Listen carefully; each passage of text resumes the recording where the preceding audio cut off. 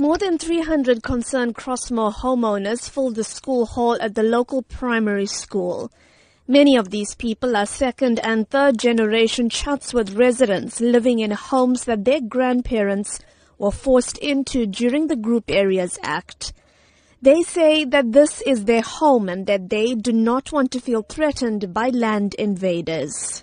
Since discovering the first attempts to put up a dwelling on March 20th, the community has set up a task team that manages concerns and contacts the relevant authorities to take action. Omi Naya heads up this team. She says the invaders have tried to start constructing in 6 confirmed spots in just 10 days.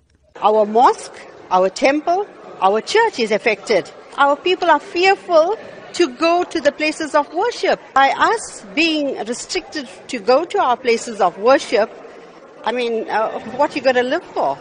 While the team acknowledges that the Land Invasion Unit, Metro Police and the SABC are working with them to monitor the area, they say they want active measures to be taken to make land invasion impossible. It is now the community who is going to cut grass, clean out bushes, cut trees.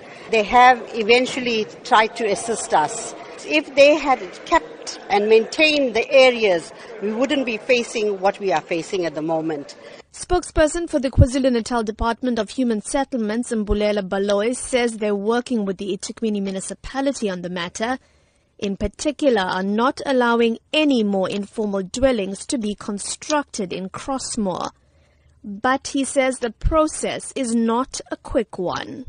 It has been happening for quite some time. Hence, we have decided that we have to be hands-on on the matter. We are also exploring legal avenues like going to the court to get an eviction order. But we are also in consultation with people who have invaded land because we have to make sure that we do respect the provisions of the Prevention of Illegal Eviction Act. Earlier this week, the municipality's head of Parks, Culture and Heritage, Tembing Khozi-Ngobo, told the SABC that the municipality's stance on land invasions was to act firmly and swiftly. But the residents of Crossmoor feel that this is simply not happening fast enough. I'm Minoshni Pillay in Durban.